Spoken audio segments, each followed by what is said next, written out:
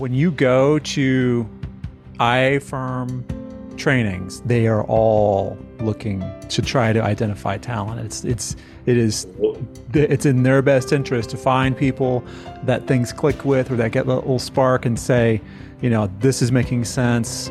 They're showing up on time. They're asking the right questions. Absolutely. It's definitely a two-way street. I mean, we're learning about you and whether or not you really want to be there. Hey, this industry is not for everyone, but if it's for you, we want to make sure that we put you to work and that we keep you working.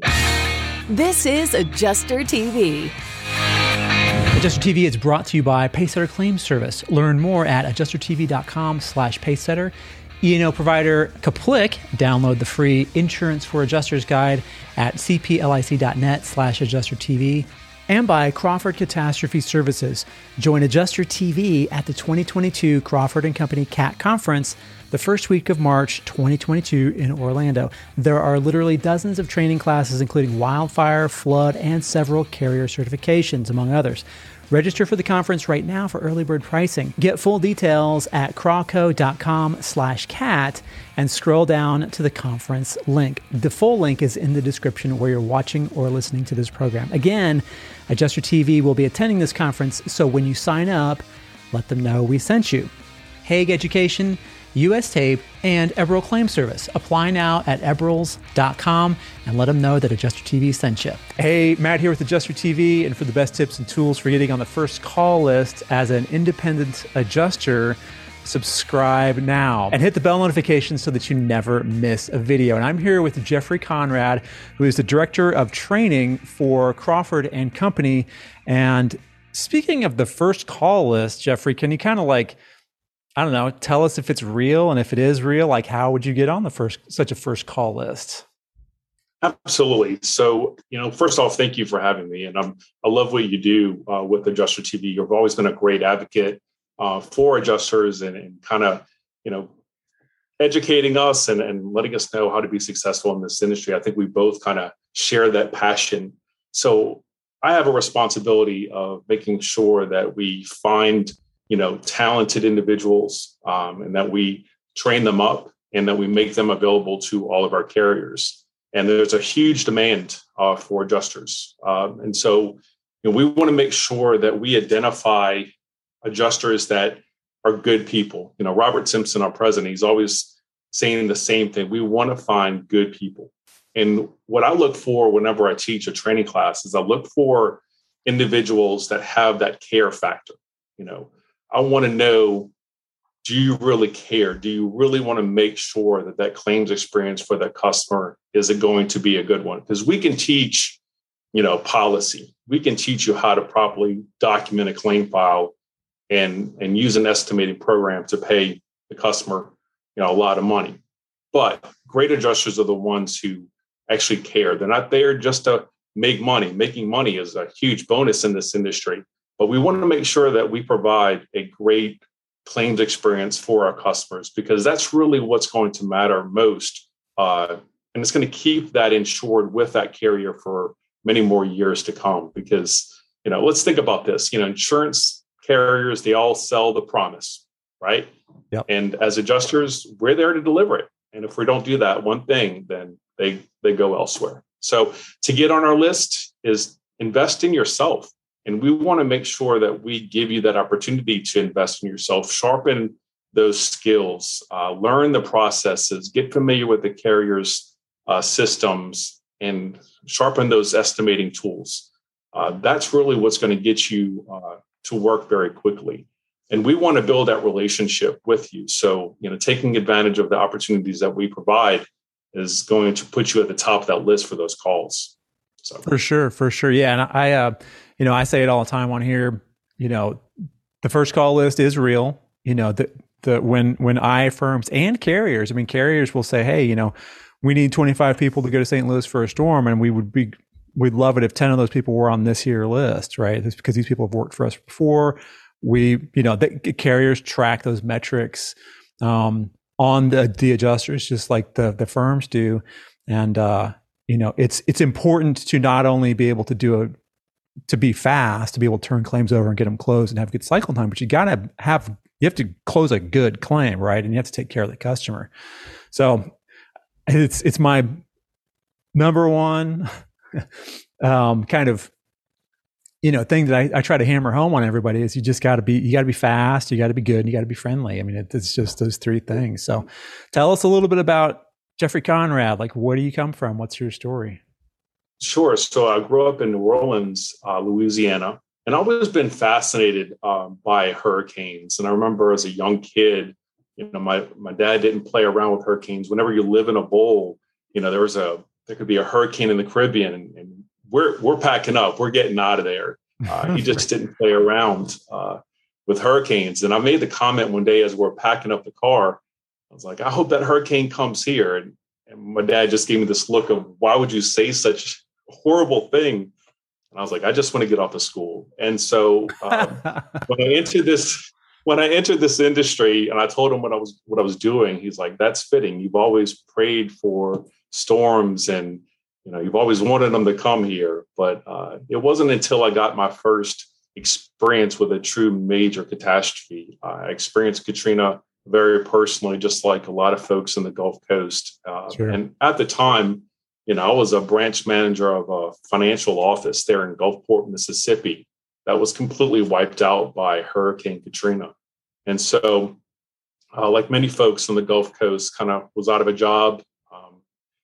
Technically, I still had a job, but I have a identical twin brother who was living and working in New Orleans, who completely lost his job. He evacuated to Texas, and he got the dreaded phone call that he no longer has a job.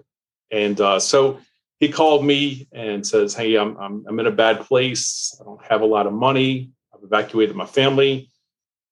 Do you know anybody that's hiring?" And so I know there was an adjusting firm in Mobile that was most likely hiring since we just had this major event there. And so I told him to send me his resume. And so I remember showing up to the HR department there and introducing myself as Christopher Conrad. So in the interview, I did pretend to be my twin brother to get him the position. And so I did come clean after I got the offer. I was like, hey, this resume is not mine and my name's not Chris. I said, but please hear me out. I said, that's my twin brother. I would do anything for him. And I said, he looks just like me, same personality. Please let me know that he still has the job. And I think they were really desperate because the offer was still his. And like, hey, it's yours if you want it too. So the rest is history. So we worked together for about 15 years working claims. Wow. So, nice. And cool.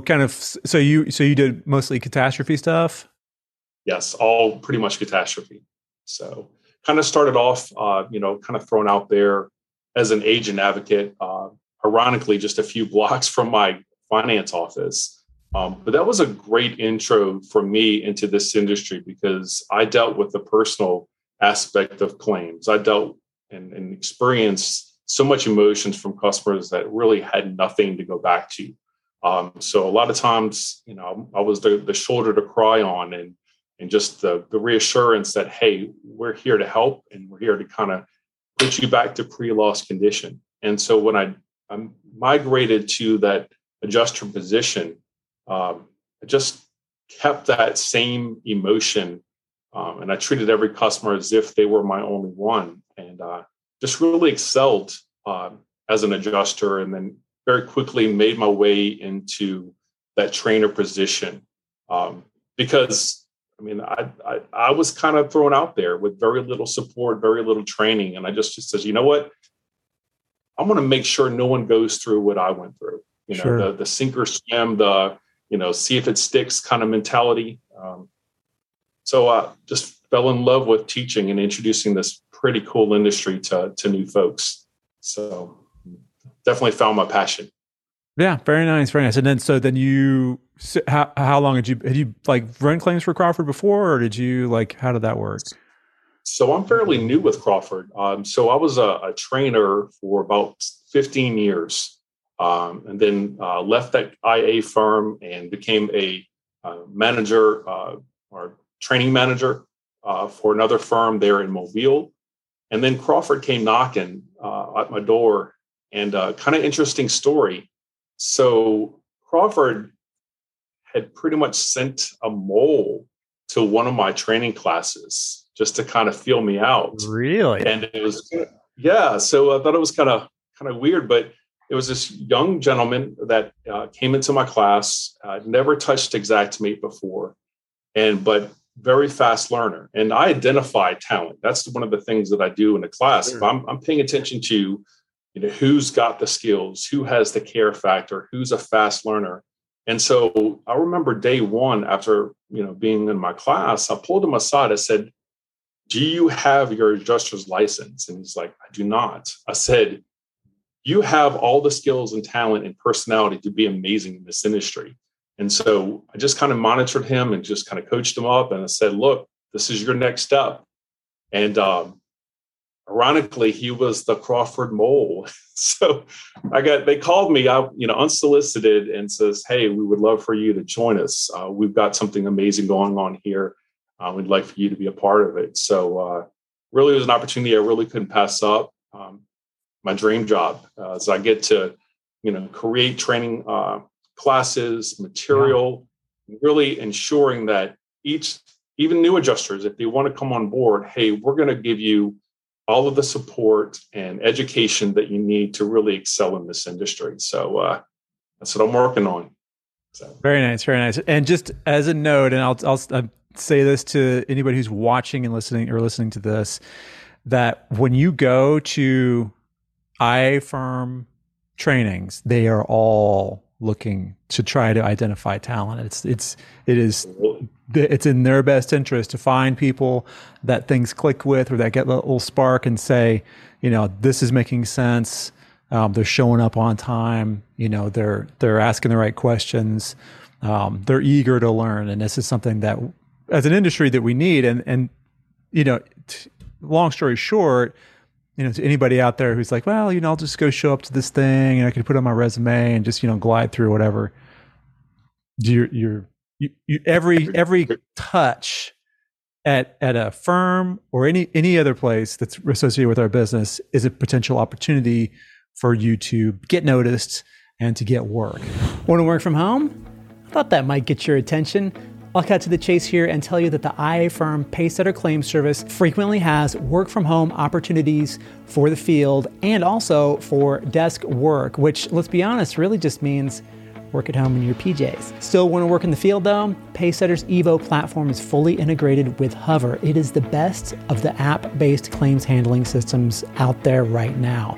Technology is moving faster than ever, and Pacesetter is right there at the cutting edge. We put together a free guide to maximizing your productivity while working at home in your pajamas, along with a link to apply to this dynamic firm, and you can find both at adjustertv.com/Pacesetter. Absolutely. It's definitely a two-way street. I mean, we're learning about you and whether or not you really want to be there, you're taking it seriously, but also we've got to sell ourselves. We've got to sell Crawford to you. We want to make sure that we're a good fit for what you're looking for. As this industry is very unique. Mother Nature does her things. She goes quiet sometimes. So there's going to be some scalability there. And we want to make sure that we set that expectation, on the front end that, hey, this industry is not for everyone. But if it's for you, we want to make sure that we put you to work and that we keep you working. And building that relationship is very, very important. And it all starts with, attending those training classes because not only are you learning, but we're introducing our managers. Our managers come into our classes. Even the president, Robert Simpson, will come in. I remember one of the classes I was teaching, he had this cart and he rolled in warm chocolate chip cookies. Oh boy. And it kind of blew everyone's mind. I'm like, this is the president of CAT Services coming in to the classroom and providing everyone cookies. And it was pretty cool to see. And, at that time I was still pretty new with Crawford, but that's the corporate culture that we have, is that, we want to make sure that we take care of our adjusters because they are our greatest asset. Because if you think about it, we've got three customers as an IA firm. We've got our carrier that we need to take care of. Yep. And we've got our adjuster and the insured. But what we found is if we truly invest in our adjusters, they take care of the other two. They take care of the insured, which ultimately makes the carrier happy. So we've got a huge task in making sure that we provide a great work environment, work opportunities, and are always investing in our adjusters by properly training them and sharpening those skills throughout the entire year. So, oh yeah, absolutely.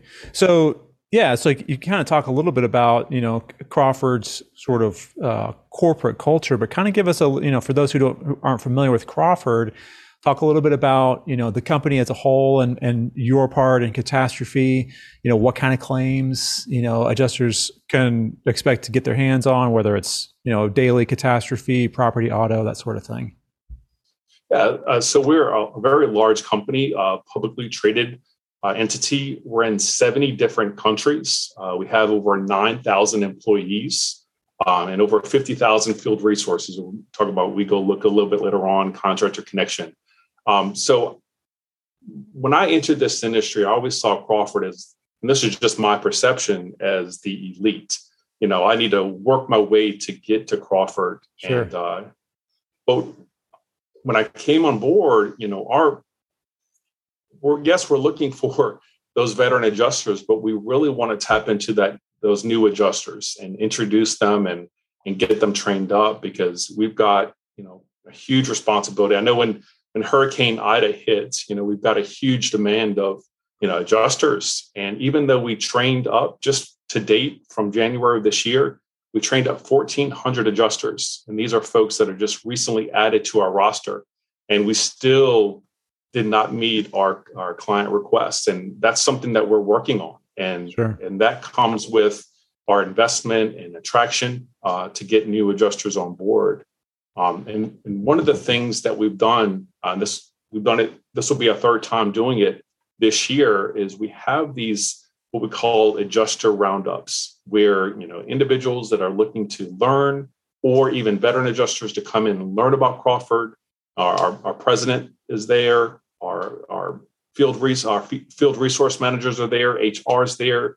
We're guiding them to get on our roster, and then we're giving them all the training that we need to sharpen those skills and be ready for deployment. And so we want to continue to give adjusters those opportunities and build that relationship. We want to make sure we see them and recognize them in their faces. And so it was kind of great to see that a lot of the faces that I saw in our training classes and our roundup events, I saw them when I was in Lafayette in Metairie, Louisiana, in those support rooms. And so they're like, God, I remember you, and it's cool to see. And it's all about relationship building. And we want to make sure that the next event, that we're your only choice for deployment. But because it's a free for all whenever a big event hits, and we just want to kind of build that loyalty. That's our goal.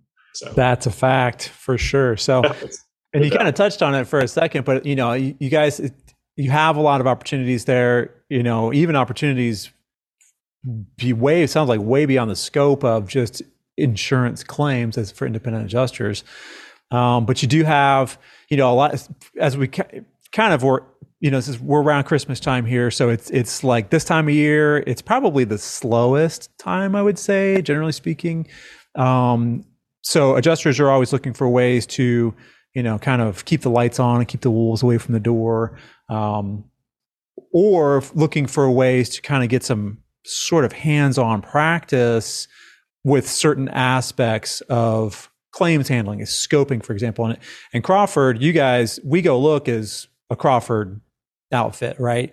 Maybe talk a little bit about We Go Look just briefly and kind of explain what it is to people. But yeah, so We Go Look is another way of making money whenever you're not on deployment.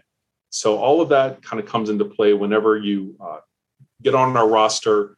We can see you, I guess, like on a map. And if we've got a carrier that's looking for any sort of property information, measurements, or photos, we can send you and utilize you as a resource to provide that data to our desk adjusters. So we're always trying to keep our folks working, and that's another way of doing so is the We Go Look initiative. Are you interested in more than just punching a clock and paying the bills? Wouldn't you rather be on the A team, surrounded by the best of the best in the industry? Then you need to check out Eberl Claims Service. For well over 30 years, Eberl's philosophy of treating adjusters as they wish to be treated has allowed them to establish a vast network of the most professional, educated, and dedicated adjusters in the industry. So at Eberl, you're in good company. If you're a motivated and compassionate adjuster/claims professional, Eberl wants you to represent their organization. Go to jobs.eberls.com right now and get started with Eberl Claims Service. All right, so now let's kind of do a little bit of a deep dive on training. So as the director of training, like what are you guys working on for new folks, like to get hands-on training maybe, or even experienced guys who want to maybe expand their sort of quiver of skills? I always kind of look back and how I got my start. And unfortunately, I wasn't properly prepared. I think after a big event, a lot of folks are just kind of thrown out there and just with the hopes that you figure it out. But we hurt a lot of people when we do that. Yeah. And we try our best, not to send anyone out there that's not prepared, that doesn't know what they're doing. And like we mentioned earlier, deployment is not the best time to learn. And so we want to make sure that if you're on our roster, that you're ready, that you understand the importance of policy. And that's really where a lot of our classes start. And, I always kind of joke that, if you have trouble sleeping at night, break out an insurance policy, start reading it, and it'll definitely put you to sleep because no one wants to read that thing. But I realized very quickly that I can't effectively do my job if I have no idea what that policy states. Yeah. I've heard adjusters showing up basically trying to deny, I'm not paying for this, I can't pay for that. And I'm like, you have no idea what your role is here as an adjuster. Your job is to find ways to pay, find coverage, because as soon as that insured feels like you're out there to deny, they're out there to kick you off their property, and you just made your job 10 times harder. And so explaining the importance of policy and how we convey our role to the insured and the correlation of the policy, what I do is that I'm here to find ways to pay. And if something's not covered, I'm going to share you on the policy and the legal verbiage that the policy is defining this.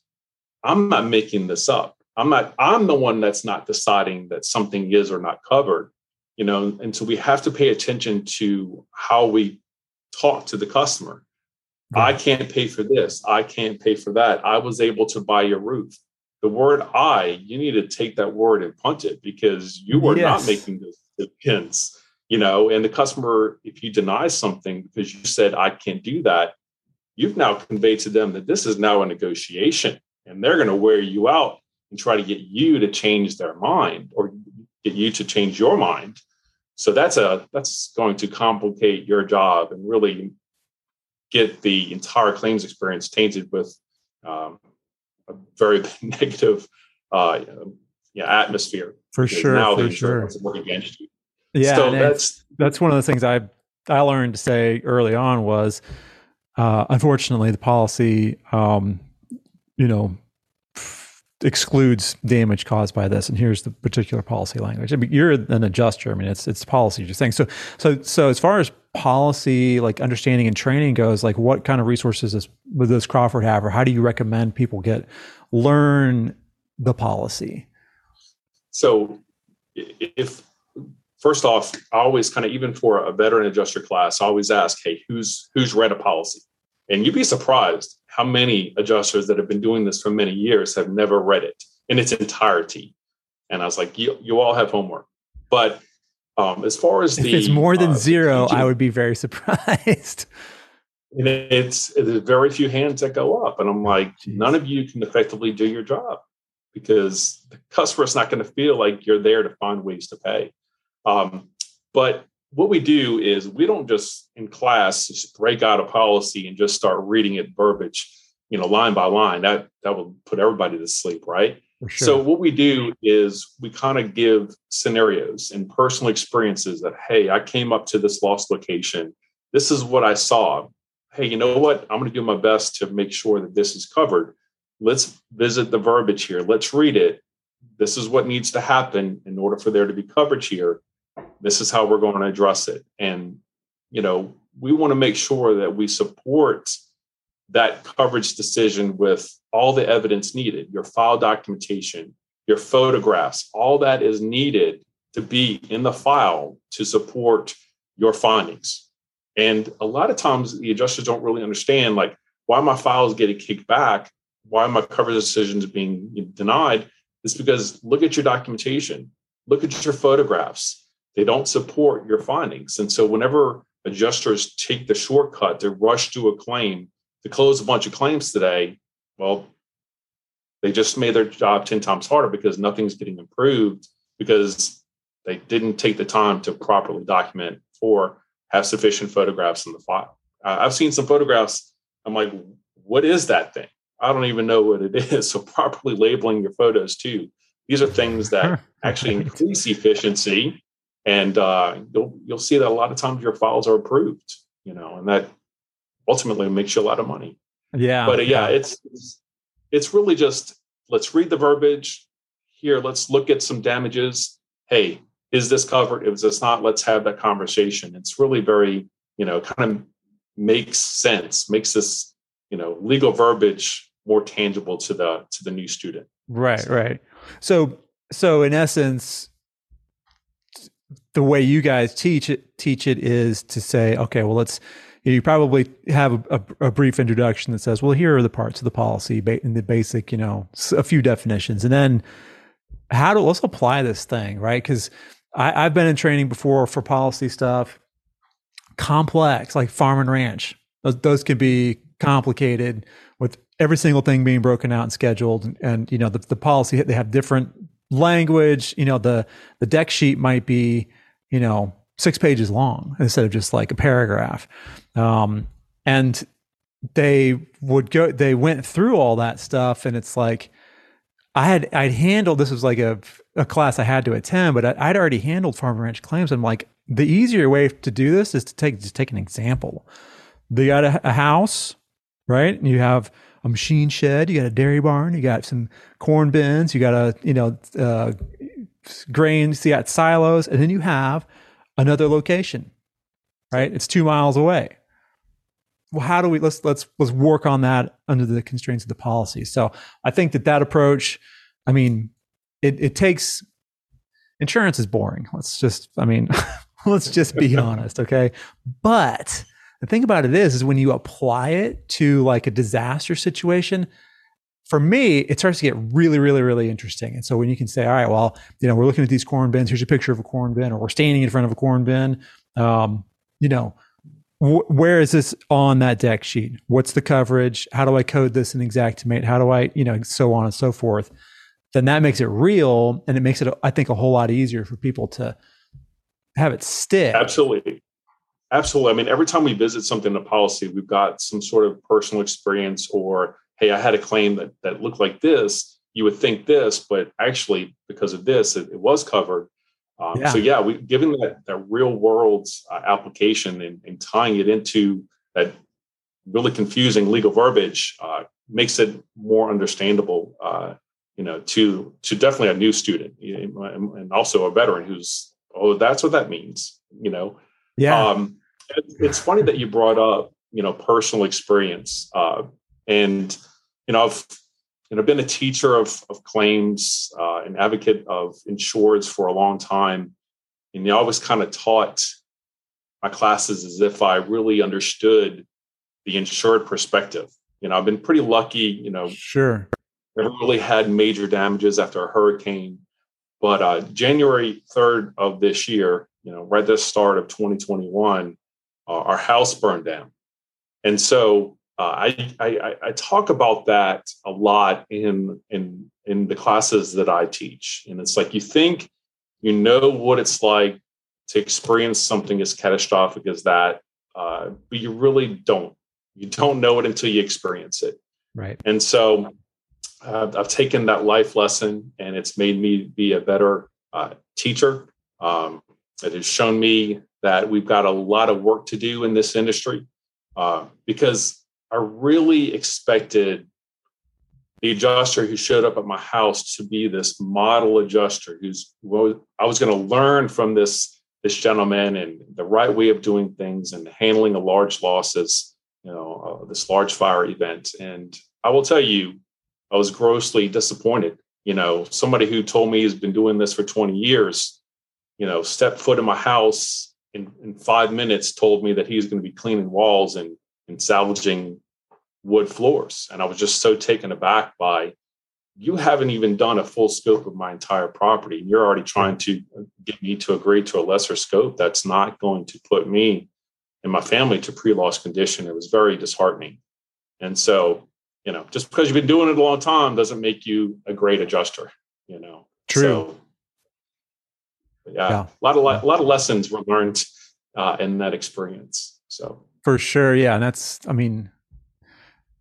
having been an adjuster for as long as I have, I've dealt with a lot of like large loss and total loss and stuff like that. And it's the number one key, I think, for those, in my experience, is to just listen. We can put together the report and to come back, a few days later or whatever, and sit down at a table at wherever you're staying, your executive housing or your hotel or whatever, and go through all the numbers and everything and kind of go from there. And hopefully your contractor's there when we do the initial inspection 100%. But I'm not going to start like spouting off things I can't pay for like 5 minutes into it. I mean, that's on any claim, literally I don't get a water spot on the ceiling, section of fence blown down. We're going to scope it. We're going to get all the questions answered. We're going to let the person rant for a little bit. We're going to, look around just a little bit and make sure that there aren't any other associated, damages, like maybe some shingles blowing off the roof or whatever. And then, then we'll kind of move into the next step. The key thing, and one of the things I think that people, if they haven't done a lot of denials or total loss claims, like complex, claims that aren't super simple, like hail claims, right? Yeah.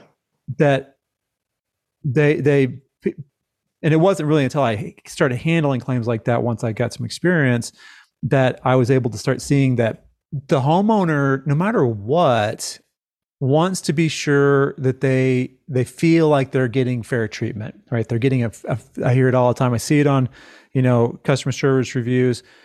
Adjuster made me feel like I was getting a fair shake. Adjuster, went out of his way to investigate this loss, even though he wasn't able to pay for it.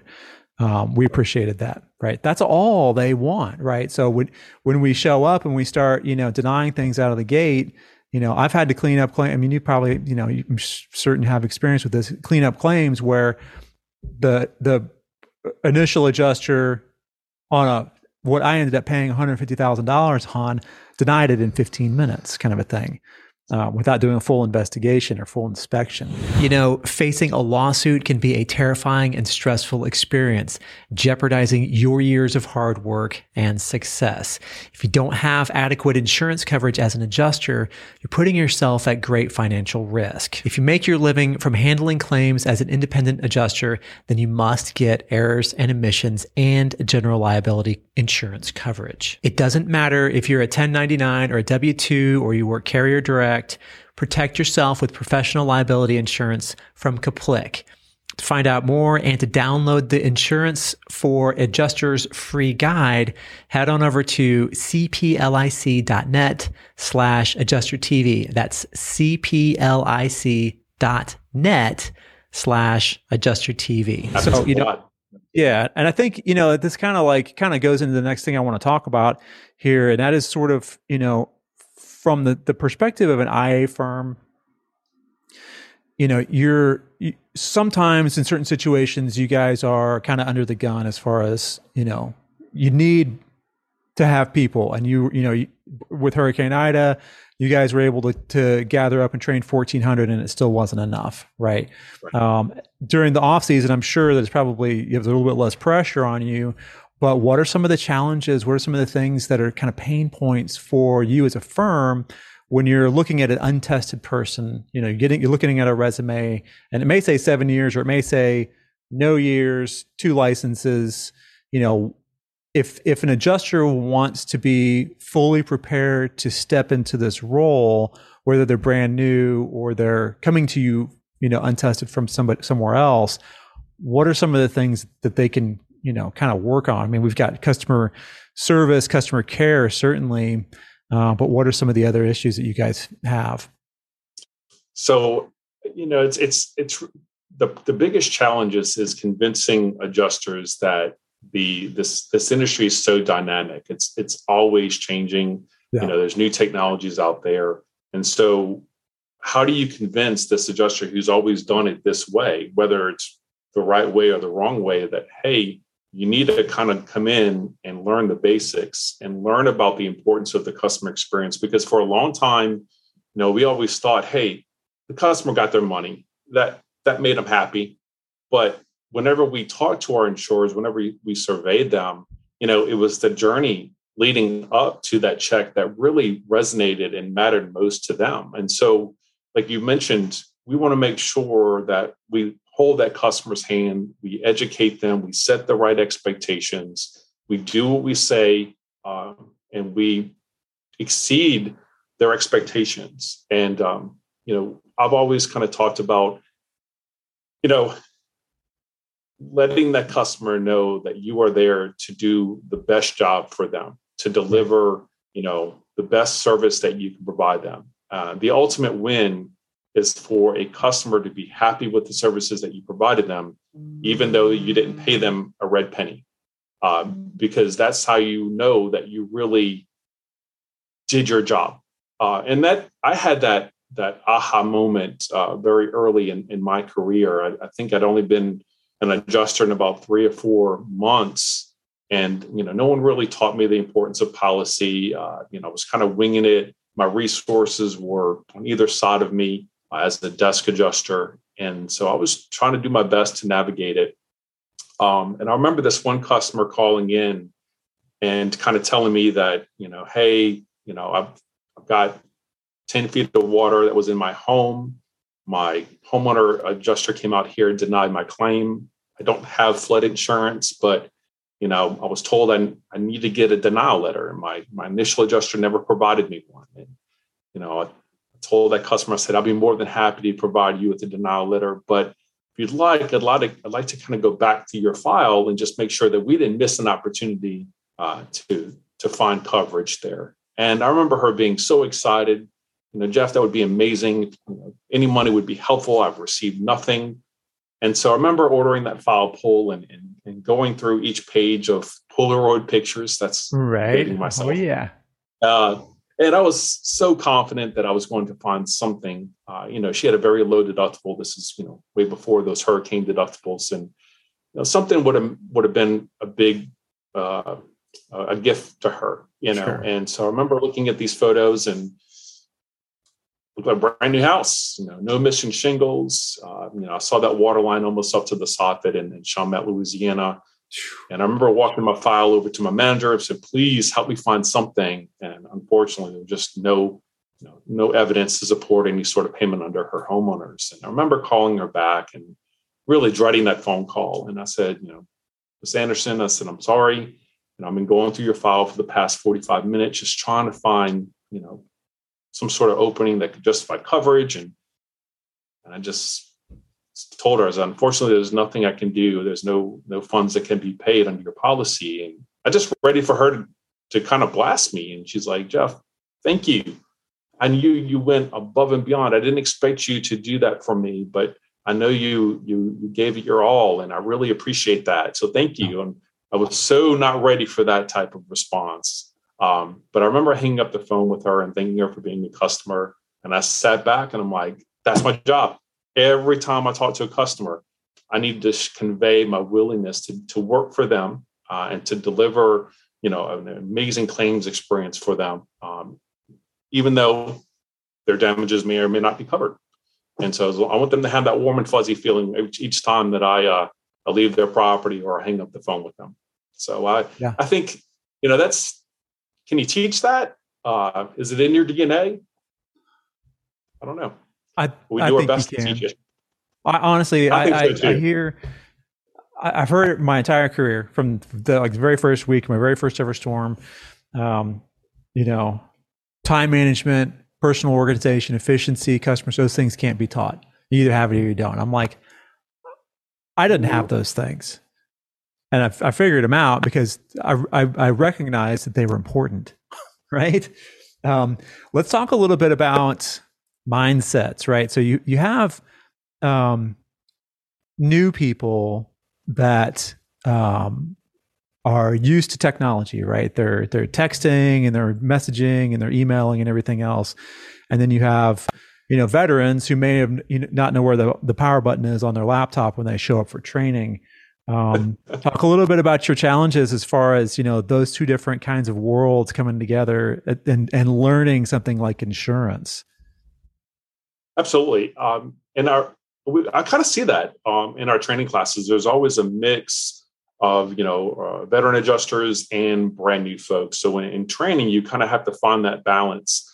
But the biggest challenge for our veterans is the embracing the new technologies, your hover reports, using Matterports. And these are things that create an efficiency in claim handling where, a lot of claims can be handled at the desk. And then you've got the older generation adjuster going, hey, we're going to be obsolete, we're being replaced. And my answer to that is that, we're always going to have a need for field adjusters, in my opinion. Yes. Whenever you've got a large carrier, overnight, we could have 15, 20,000 claims. How are you going to get to everyone very quickly? Because every one of those customers doesn't want to wait more than 4 days to get their claim handled.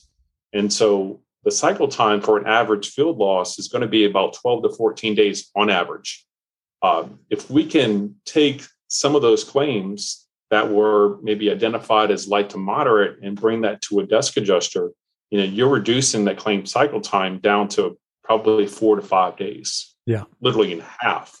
And so we want to make sure that we get to all our customers very quickly and, close our claims, get money in their hands very quickly. And so to do so, you've got to embrace change. You have to embrace the technology that's out there.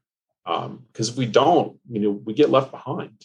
And so, no, there's never going to be a time where there won't be any field adjusters. Just by customers demand somebody to come up to their home and look at the things inside their house and outside. So, but yeah, just convincing adjusters that, hey, there's going to be some changes here, but embrace it because it's going to make you a bigger and better adjuster.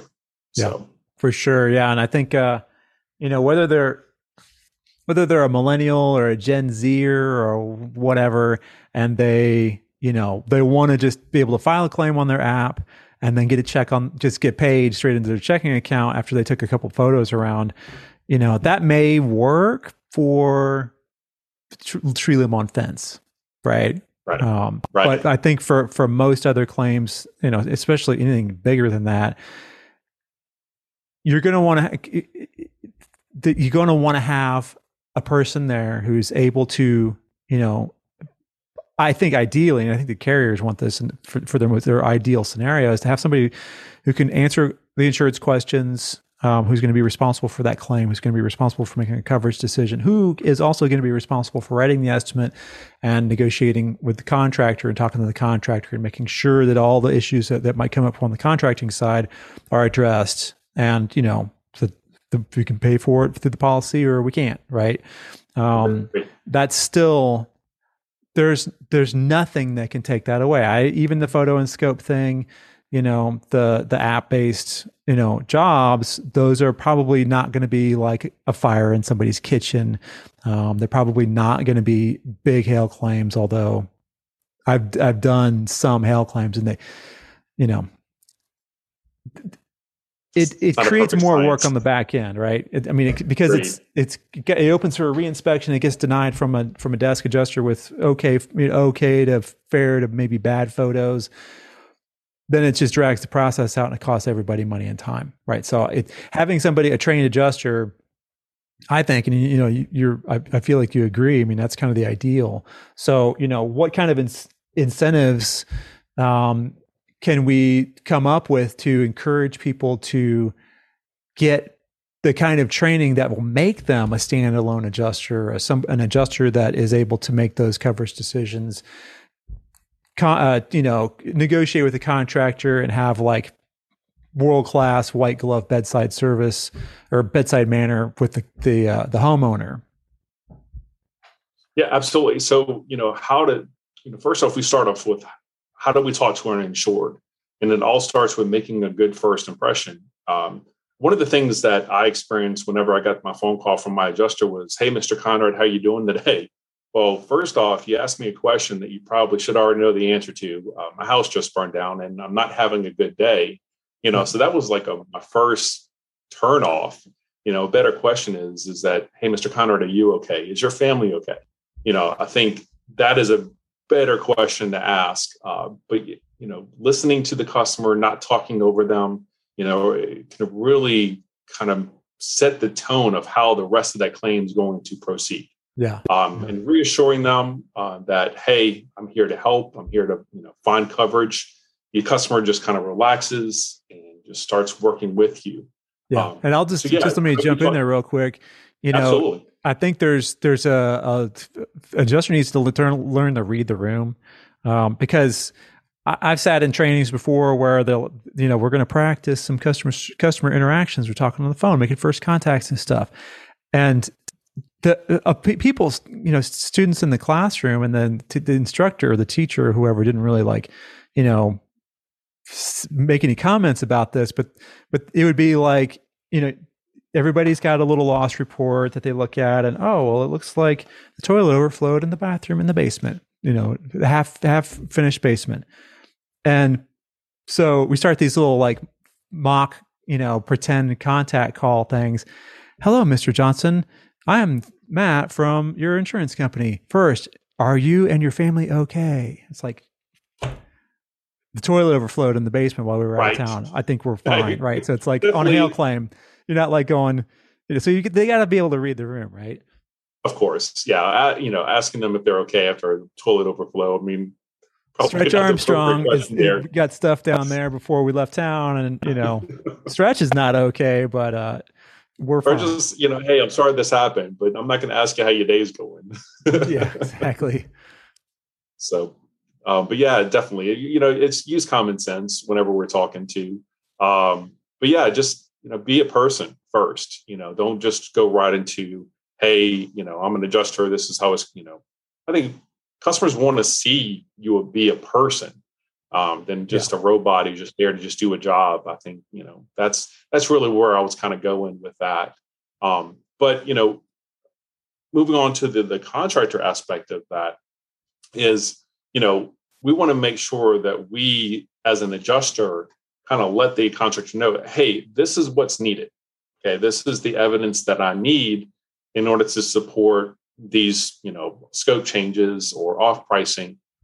So it's a lot of times if we're not clear with what I need from an adjuster standpoint to get it approved and get this file closed, then we're just battling back and forth. We're arguing. And a lot of times, if we're not clear, then the contractor's just pounding their fist going, where's my money? Where's my money? It's, well, did we let the contractor know what is needed in order for them to get their money?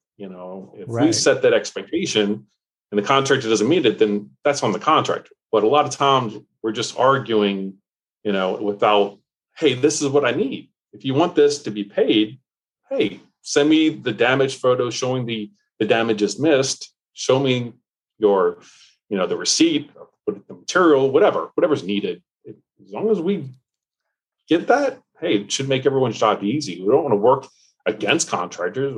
Our ultimate goal is to get our customer taken care of. Yeah. As long as we're not paying for any upgrades, that there's no coverage for that. But right. There's a little like I don't even know what you'd want to call it, but it's like a saying or a question that I've heard, again, since the very first time I started doing claims. And I hear people say, and I see it on social media every now and then, "So do you adjust for the insured or do you adjust for the carrier?" And I'm like, that doesn't make any sense, because let's take an example, right? So one whole run of fence blows down. Like, what does that look like for me to adjust for the insured versus adjusting for the carrier? It's the policy is going to tell me what I can and can't pay for. I'm going to, based on my experience and maybe standing there with the fencing guy, we're going to say, well, it's in order to get them to pre-loss condition, it's going to be exactly this amount of money.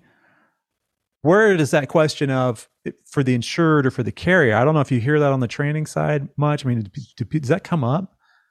So, and here's how I address that in class, because that question does come up, and not really, are you for the insured or the carrier?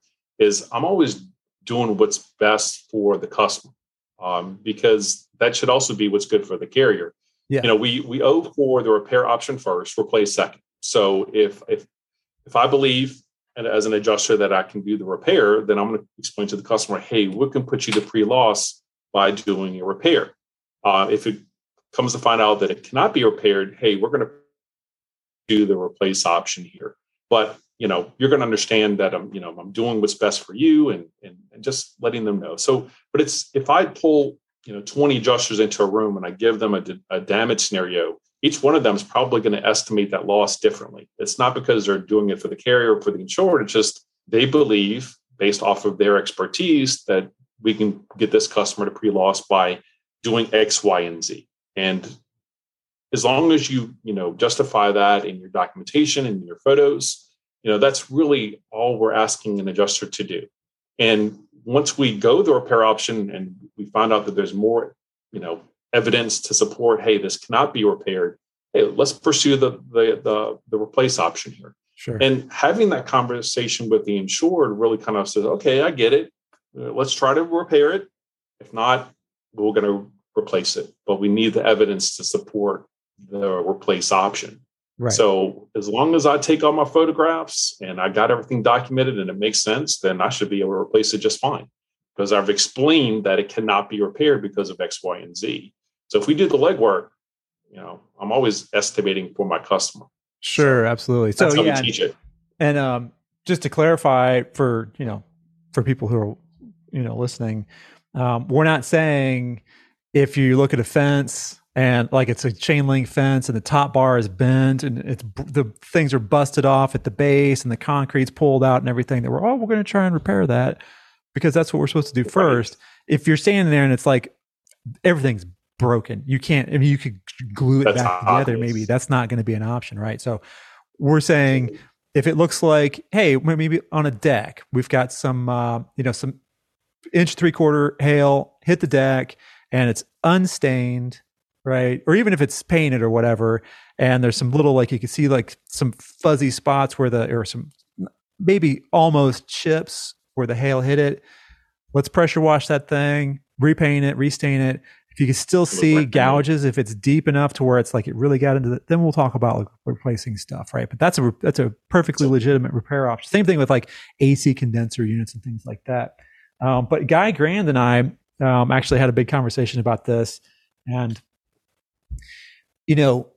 some guys, some adjusters, guys and gals, they are, in a previous life they were a contractor, right? And maybe they were a handyman. And they were like, well, I mean, shoot, I just know, they go out on a claim and they're like, well, I know that you could just take some sandpaper and, squirt some Windex on it and it'd be just as good as new. And that's probably what the insured's going to do. So that's what I'm going to pay for. We don't owe handyman. This is what I think they're going to do. We owe them what, if a contractor came out and said, I'm going to fix that, what's the customary and reasonable appropriate repair or replace for whatever it is, right? So that's something I think we fight against a little bit as well. When you're doing re-inspections and the homeowner's upset because, the guy, the contractor's saying we need to replace it. And the guy wrote an estimate to just like, clean it. Yeah. Clean it, spit on it and wipe it off with your elbow or, and we don't owe what we think they're going to do. We owe what, they should do. Because I think from the carrier's perspective, it can come back on them if they didn't write for the appropriate replace or whatever restoration function it is. And really going back to my personal experience, that's kind of how I treated my adjuster. I didn't want to have to do it, but when he told me he was going, we're standing literally the fire occurred in the attic, and we're right under the room where the fire started. And he's looking at my drywall going, oh, we can definitely clean this. And I really thought he was kidding, and the water hoses. Buddy. we're standing in water, and I was like, this is not going to put me in a pre-loss condition. I don't know where you feel that's going to be acceptable to me. I said, you owe for pre-loss condition. I said, are you going to be held liable for you not estimating this correctly? Because if you clean these walls, I've got smoke and soot in between my studs here. Yeah. You cleaning a wall is not going to make my family safe. I said, you going to be responsible for that? I don't think so. So do the right thing. And, it takes a lot for me to get very angry. And I got angry. My wife looked at me like, oh my God. The contractor looked at me like, I've never seen this side of you either. Because I didn't have a contractor president. He was just kind of baffled too, that this was acceptable, and it was not. So, but yeah. It gives a bad name. I hate that happened. Yeah. But in the industry when that kind of thing happens, unfortunately.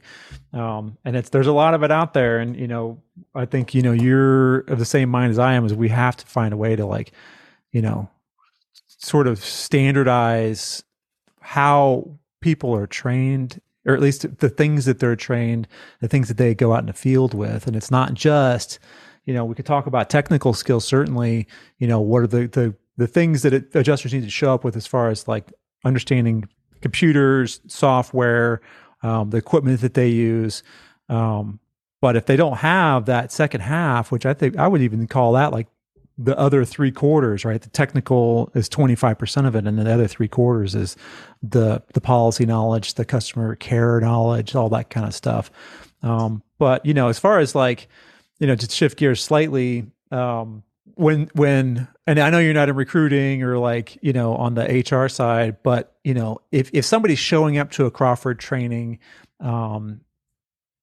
is there any benefit for a new adjuster to, try and go get like an Xactimate level 2 certification before he or she shows up, or whether they get that certification or not, to get their hands on that stuff before they show up to you, where you're going to probably try to teach them a lot of that stuff as well.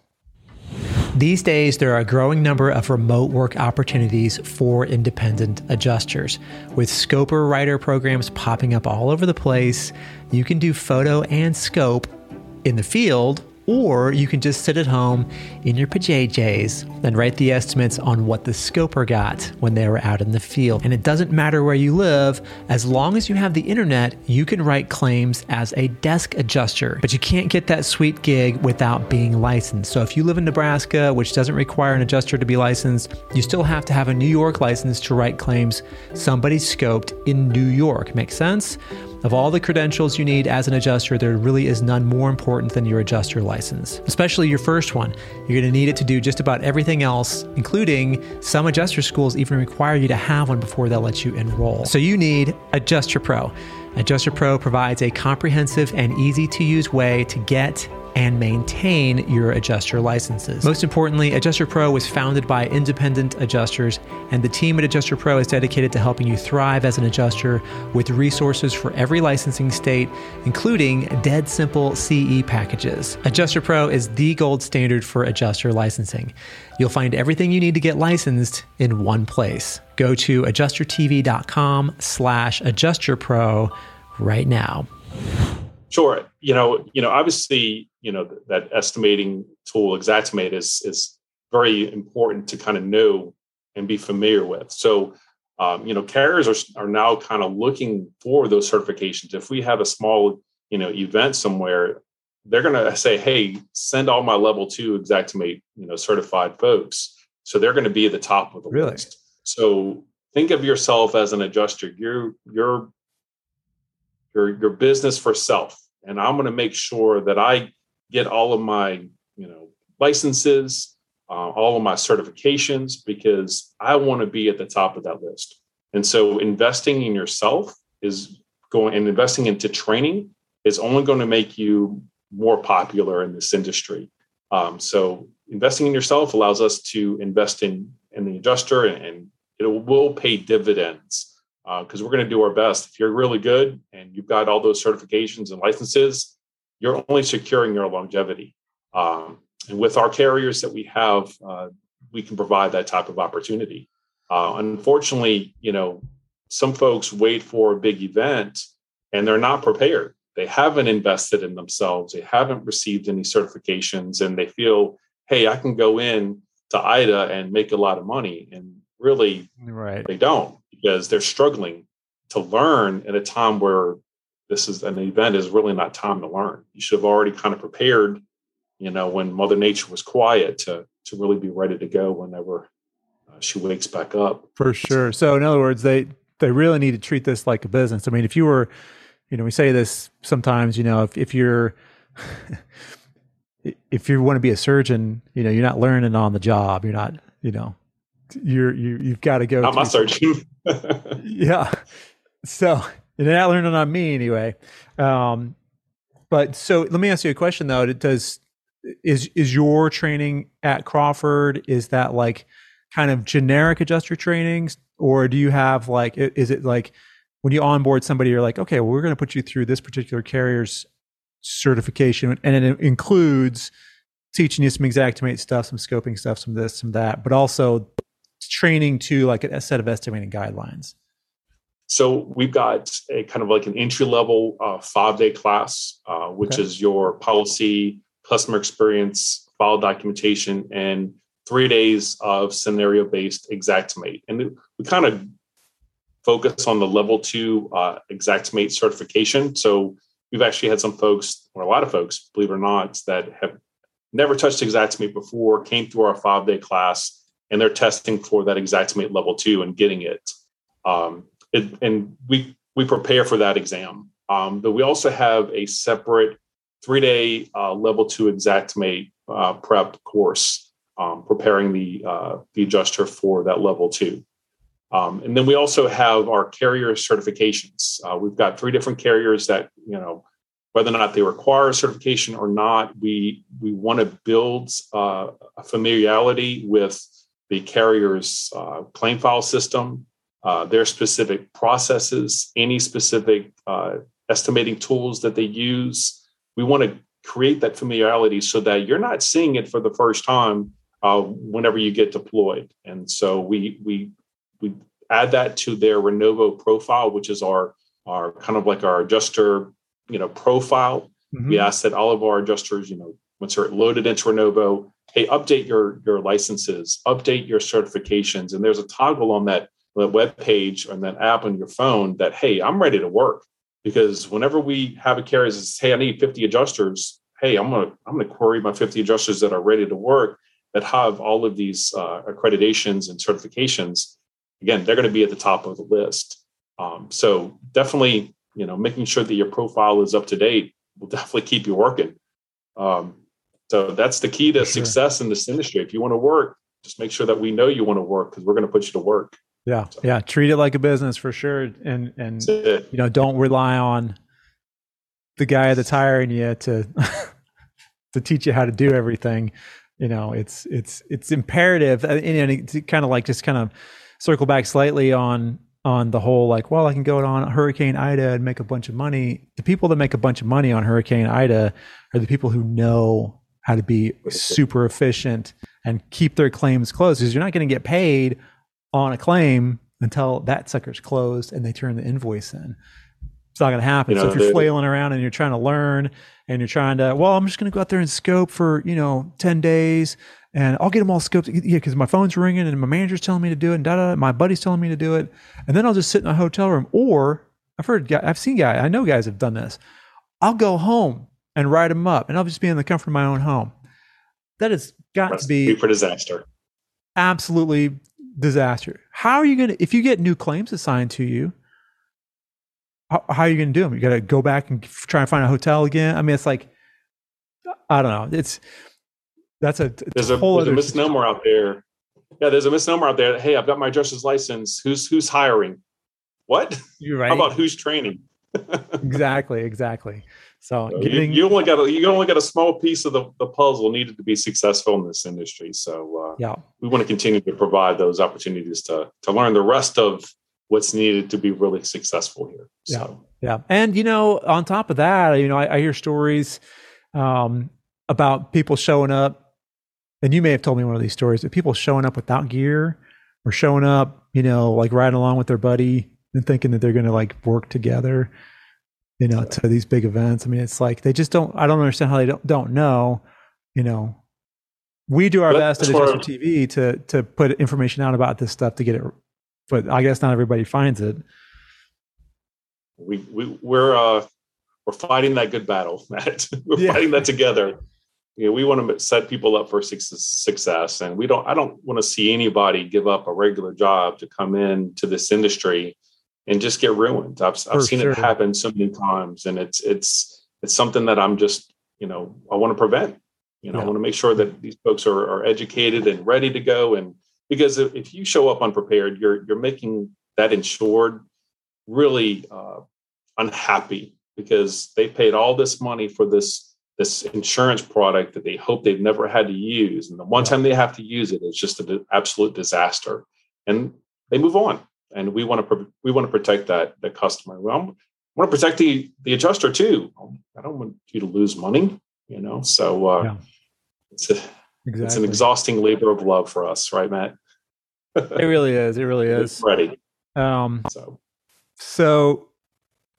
we'll kind of button this whole thing up, and I feel like you sort of hit on it a little bit earlier, but when we're talking about the future of claims handling, kind of in your view and your experience and what what does that look like? And is it possible that some technology could come along, like maybe like a robot from Boston Dynamics that will handle claims instead of people? With cameras these days, I mean, I guess with the Apple, with the LiDAR camera, I can just send an invitation to a customer to pretty much scan their room, and I've gotten everything that I need as far as measurements and photographs that I wouldn't necessarily have to send anyone out there. I think we're kind of moving toward that, but it's all going to come down to customer expectations. I want somebody here. I think for your larger losses, we're always going to have a need for field adjusters. I think the field adjusters are going to have amazing tools and embracing technology to make their jobs a lot easier and more efficient too. And it's just going to make us better. And I think I don't think we'll ever be replaced by robots. But who knows? Knock on wood. But I think we're a good ways away from that. But I've always embraced technology, because I feel like if I don't, then I'm left behind. And so we got to keep moving it. I think it makes it more fun for us to be better. Yep, for sure. Well, excellent. So if people want more information about Crawford and onboarding and more specifically about Crawford training, where can they go? Absolutely. www.crawco.com/CAT. And once you go to that page, you can apply to our open adjuster position, and there's a training button there. You can click on the training tab and sign up for some of our courses. So, but yeah, we look forward to seeing you in our classes and putting you to work. Awesome. And then you guys have a catastrophe conference coming up, right? That's right. Still in February of 2022. We've got our Crawford CatCon. So it will be on February 27th through March 4th. So it'll be in Orlando, Florida. So that's kind of where I am right now. We're actually meeting to kind of finalize our plans here and making sure that event is going to be a fantastic one for all. Awesome. Well, we'll get the word out about that stuff for sure. And Jeffrey, thank you so much for being on here. And I just want to wish you and your family a Merry Christmas. 2021 was pretty rough, so I'm ready for 2022. But it was I feel like I said the same thing going into 2021, and I was like, man, I was so glad that's behind us. But 22 is just a continuation. Yeah, I don't want to say anything because it's like, who knows what can happen. Thank you for having me. I've really enjoyed what you do, and a big fan of yours. And again, thank you for everything that you do. If you enjoyed this episode of Adjuster TV Radio, leave us a 5-star review on iTunes. Find more episodes at adjustertv.com/podcast. This is Adjuster TV.